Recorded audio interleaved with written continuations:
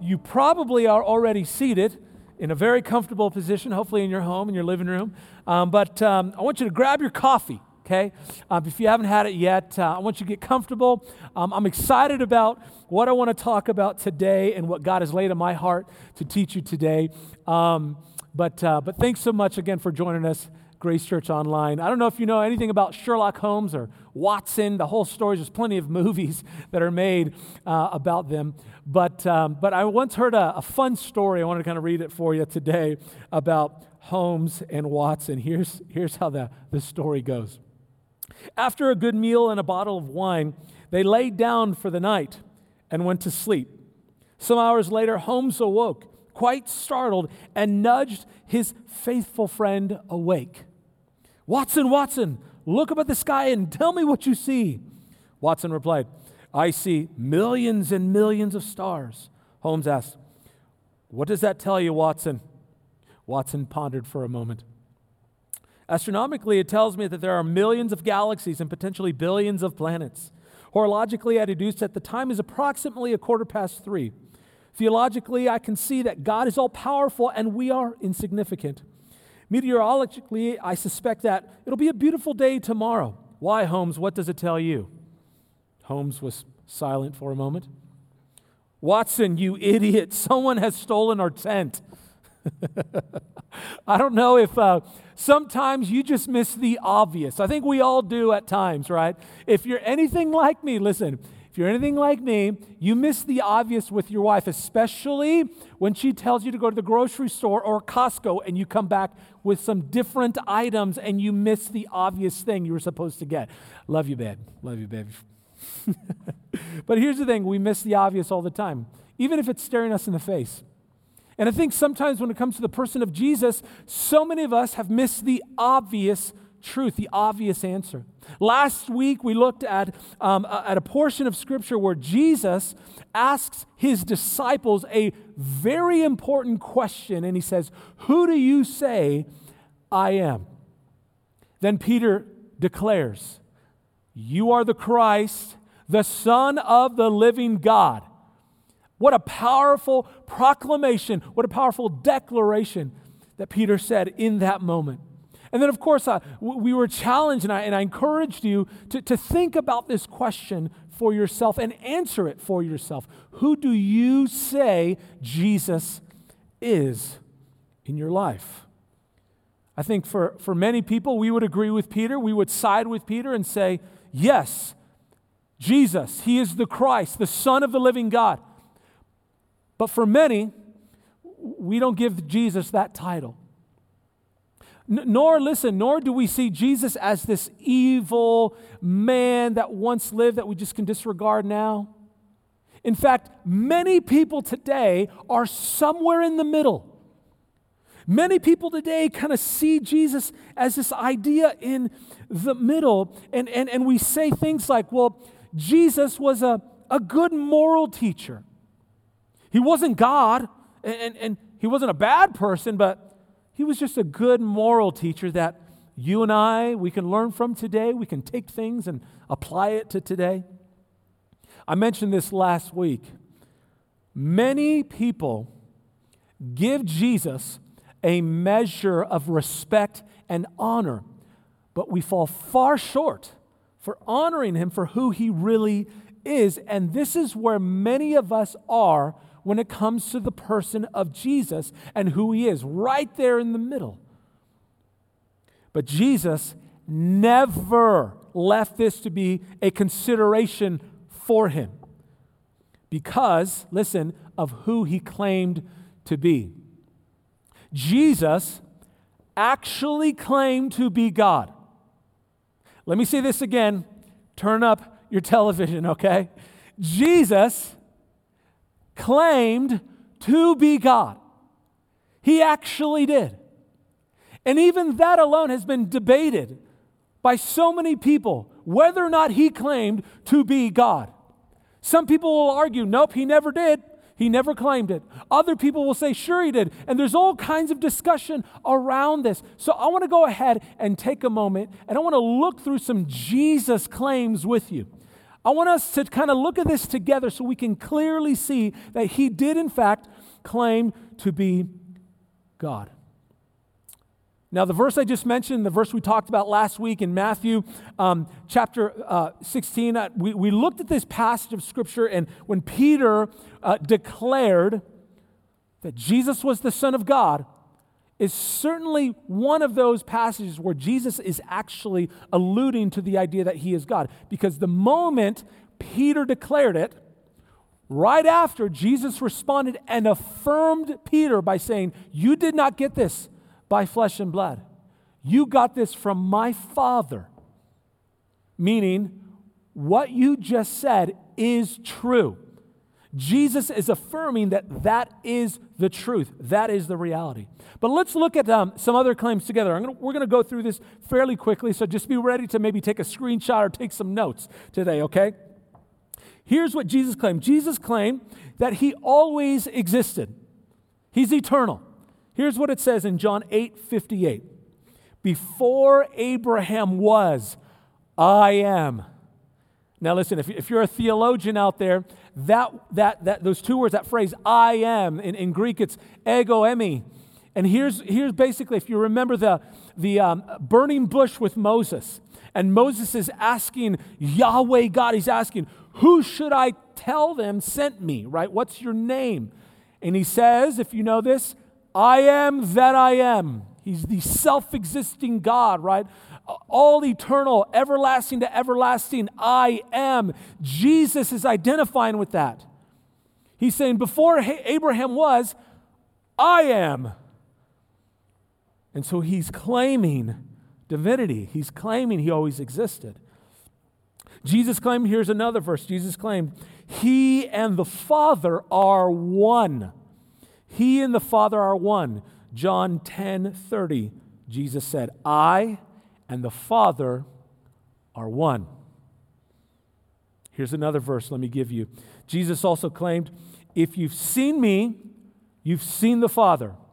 If you've seen me, you've seen the Father. John 14:8-9, it says this, Philip said, Lord, show us the Father, and that will be enough for us. Jesus answered, don't you know me, Philip?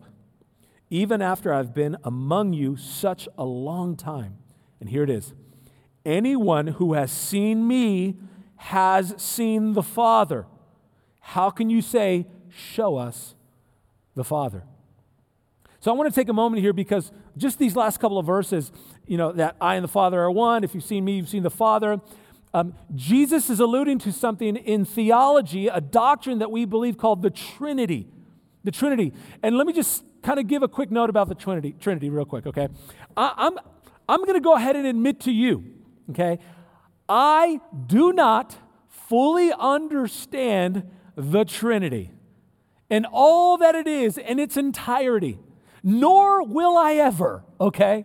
If anybody comes to you and says, yes, I can understand the Trinity completely, totally in its entirety, they are misinformed. If I could understand all of it, I'd be God. You know what I'm saying? So I'm going to go ahead and tell you, I do not fully understand it completely. However, it is clearly communicated in Scripture. We do take it by faith. But let me help us today kind of get just a little bit better understanding of the Trinity. So recently, like many of you, I've been a homeschool teacher, okay? I feel like I've just connected with somebody today, okay? I've been a homeschool teacher, and my kids, they have math assignments, right? My son especially. And some of the assignments that he gets are problem-solving math problems, right, that he has to work out. Well, there are times that he will look at a problem, he writes an equation, and he answers it. And if he just look at the equation, he actually got the right answer. However, according to the problem he's trying to solve, he used the wrong math. So, for example, he used addition when he was supposed to use multiplication. You understand? And this happens all the time. He's a third grader, and he's trying to figure out math, and it's great, and I love it because he comes up to me and says, Dad, I need some help, and it's great. We get to kind of interact there. And here's what I want to kind of present to you, just again, a little better understanding of the Trinity. Many of us think today, the Trinity, we think of the Trinity like addition.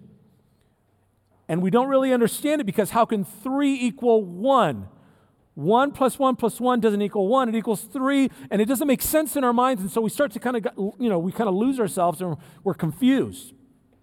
Jesus claimed He and the Father are one. Jesus said, if you've seen me, you've seen the Father. The Trinity is spoken about all throughout human history. At the very beginning in Genesis, it says that let us make man in our image. It's Trinitarian, it's community. How can this make sense? Well, I think some of the problem is don't think of it as 1 plus 1 plus 1 equals 1. That's bad math, okay? Think of it as 1 times 1 times 1 equals 1. Now that's good math and good theology. It's himself times himself times himself equals himself. It's God the Father times God the Son times the Holy Spirit equals God, the Godhead, the Trinity. So let's continue talking about this. Let's continue looking real quick about with these Jesus claims. So he's already claimed, me and the Father are one. He claimed to be eternal. He said, if you've seen me, you've seen the Father. But Jesus also forgave sin. Now, something we have to understand, lean in real closely. When it comes to reading Scripture, when Jesus makes a claim or when Jesus talks, we all know that he didn't say that in English, right? There's an original language, right? There's a different language that he had, and the Bible is written in Greek and Aramaic and Hebrew, and there's portions. He didn't say that in English. So what we have to get is a cultural context, a historical context when we're reading these scriptures. So when Jesus forgives sins, for example, in Mark 2, verse 7, he says, the people are responding, why does this man speak like that? He is blaspheming. You're going to see that word around Jesus a lot because, again, he claimed to be God. Who can forgive sins but God alone? The cultural context, Jesus understood, and the Jewish community of his day understood that only God can forgive sin. So this was huge for people. He looked at the paralyzed man, healed him, and said, your sins are forgiven. Right there. He's claiming to be God. But regardless of how we're reading this, something that's so important when we're trying to get a cultural understanding, historical context of Scripture, is what did the people hear? I just mentioned John chapter 10, verse 30, that he said, me and the Father are one. I and the Father are one. What did the people hear? Here's what they said, because Jesus also claimed it, and the people heard him claim to be God. John 10:33 says this. Here's how they responded to him. We are not stoning you for any good work. So they picked up stones. They were going to kill him because of what they just heard. They replied, but for blasphemy, there's the word again, because you, a mere man, claim to be God. There you go, people. We can drop the mic right there. Jesus claimed to be God, and the people of his day heard him claim to be God. So often and so many times that they actually killed him for it. And that's the other thing. Jesus claimed to be God and was killed for it. Luke 22. This is when the religious leaders, and they arrested him. In Luke 22, verse 70 at the end of the chapter, and they all said, are you the Son of God then? Again, they need a clear confession. They're saying, let's do this right now. Say it like it is, Jesus. And he said to them, yes, I am. Then they said, why do we need any more testimony? We have heard it from his own lips. Once again, we've heard it. And I would even say we've heard it over and over in Scripture. Why do we need any more testimony? We've heard it from your own lips. And then, beginning in the next chapter, Luke 23, verse 1, then the whole assembly rose and led him off to Pilate. If you know the story, he was led to be crucified. There are so many other places we could go to see how Jesus said and claimed to be God. Culturally, historically, he literally said, I am God. There are so many places we can go. In fact, the entire Gospel of John, the book of John, the entire book is dedicated to showing that reality, that truth. In John 21, he says, these things are written, his book, these things are written that you might believe that Jesus is the Christ, the Son of God. There's so many other places we could go, but it is clear, if you're going to read the Bible, just on the surface and even going further into the context, it is clear that Jesus claimed to be God. So here's the point. What does that mean? It means this. As soon as Jesus claimed to be God, he removed himself from being considered as just a good moral teacher. As soon as Jesus said, I'm God, yes, I am. I and the Father are one. If you've seen me, if you've seen the Father, I can forgive sins. I am eternal. I have authority. The moment he did that, he removed himself from being considered just a moral teacher in history, just a good guy who taught some really good things. He removed himself from that option altogether. Why? Because good, moral, wise, sane people don't claim to be God, nor do they want other people to think they are God. So this leaves what is called this trilemma that C.S. Lewis really presented in his book, Mere Christianity. I just want to read a quick section of that, this trilemma idea. Here's what we're left with. Here's what it says, C.S. Lewis. I am trying here to prevent anyone saying the really foolish thing that people often say about him, that I'm ready to accept Jesus as a great moral teacher, but I don't accept his claim to be God. This is the one thing we must not say. A man who was merely a man and said the sort of things Jesus said would not be a great moral teacher. He would either be a lunatic on the level with the man who says he is a poached egg, or else he would be the devil of hell. You must make a choice. Either this man was and is the Son of God, or else a madman or something worse. You can shut him up for a fool, you can spit at him and kill him as a demon, or you can fall at his feet and call him Lord and God. But let us not come with any patronizing nonsense about his being a great human teacher. He has not left that open to us. He did not intend to. This is C.S. Lewis, Mere Christianity. What is he saying? He's saying this. This is the trilemma. Jesus is either a liar, a lunatic, or he is Lord. Jesus is either a liar, a lunatic, or he is Lord. And this is inexorable. There's no other way around this. There's no other way to prevent another idea or option. Because of the things he said, he's either a liar, a lunatic, or he is Lord. So let me explain this a little bit. If what Jesus said was true, because either it was true or it was false, either it was right or it was wrong. But let's kind of go into this a little bit. If what Jesus said was false, was wrong, and he knew that, so the claims that he made these claims, he made these God claims, and let's just say he was wrong and he knew that, that makes him a liar, okay?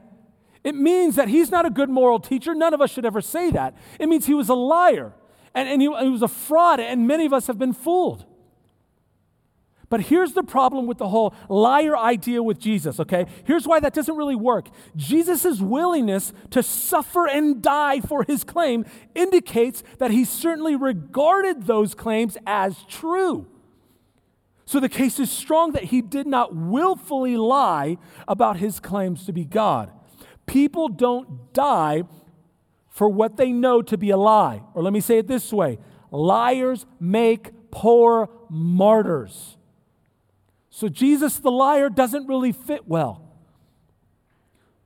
So if what he said was wrong, was false, and he knew it, he'd be a liar. If what he said was wrong or false, and he didn't know that, it means he was delusional and deceived within himself. He was a lunatic and out of his mind, beside himself. But let me tell you why that idea doesn't really stand firm. One article by Dr. Quentin Hyder and the Psychiatric Practice in New York City did a study on the mental health of Jesus, and here's what they said. 4 diagnostic categories in which delusions are a prominent feature are discussed in their study. Other symptoms which always accompany delusions are presented, again, in their study.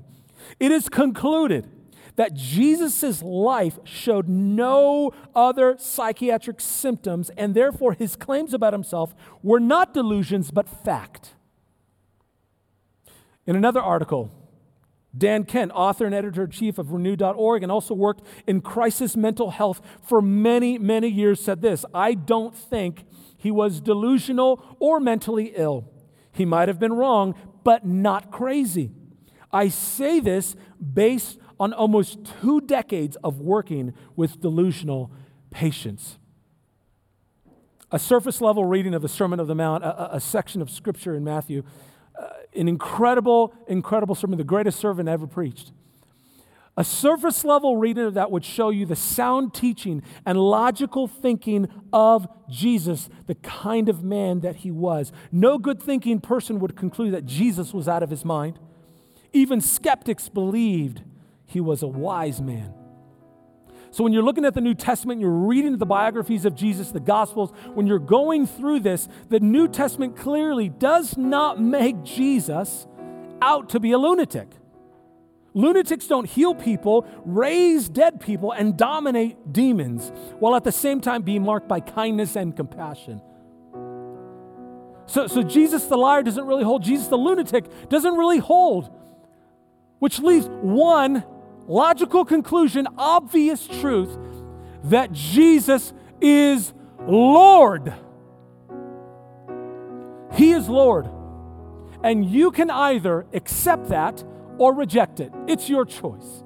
You can either accept it or reject it. But if you're going to reject it, and you're going to go with either Jesus is a liar or a lunatic, take a moment and think about this. Again, just for a moment, think about it. Usually, after someone dies, their impact on the world immediately begins to recede. Yet after Jesus walked the earth, his impact was greater 100 years after him than during his life on earth. It was greater still 500 years. After 1,000 years, his legacy laid much of the foundation for most of Europe. After 2,000 years, he has more followers in more places than ever. His impact on human history has been unparalleled. His presence is unavoidable. He is history's most familiar figure, and we are reminded of him every time you and I look at a calendar or we write the year 2020. We are living in the year 2020. But listen, that's 2,020 years from what? From who? It's from Jesus. He is the dividing line of human history.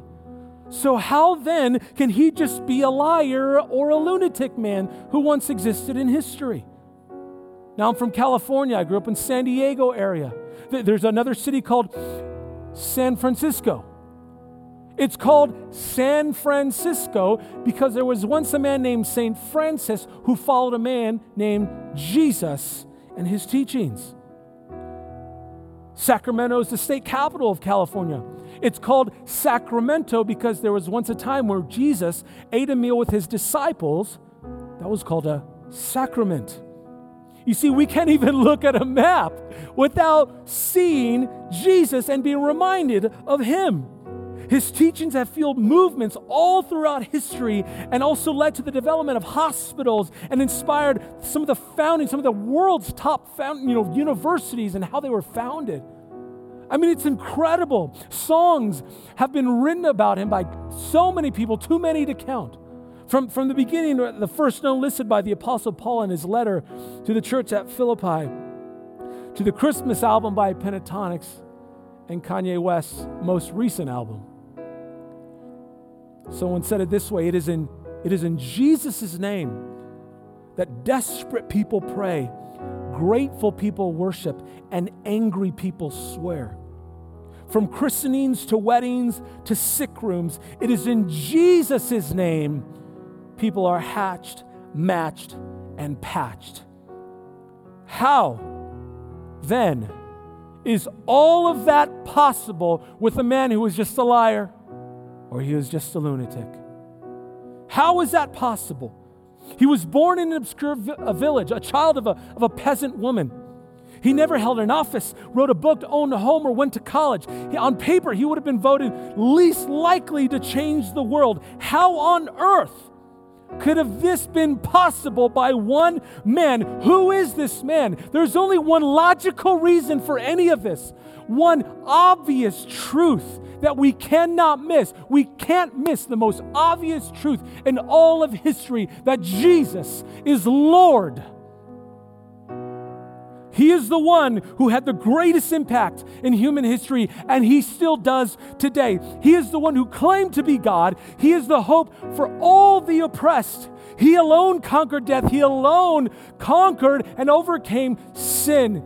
He alone is the way, the truth, and the life. No man comes to the Father except through Jesus. He is the one that every human soul is longing for, and all of human history is pointing to. He is the way maker. He brings death to life. He turns mourning into dancing. He gives beauty for ashes. He turns shame into glory and graves into gardens. He is Lord of all. Jesus is the Savior of the world. It is at the name of Jesus that every knee will bow in heaven, on earth, and under the earth. And every tongue will confess that Jesus is Lord, to the glory of God the Father. So the only reasonable response that every corner of the world, the obvious truth, must declare, Christ be magnified.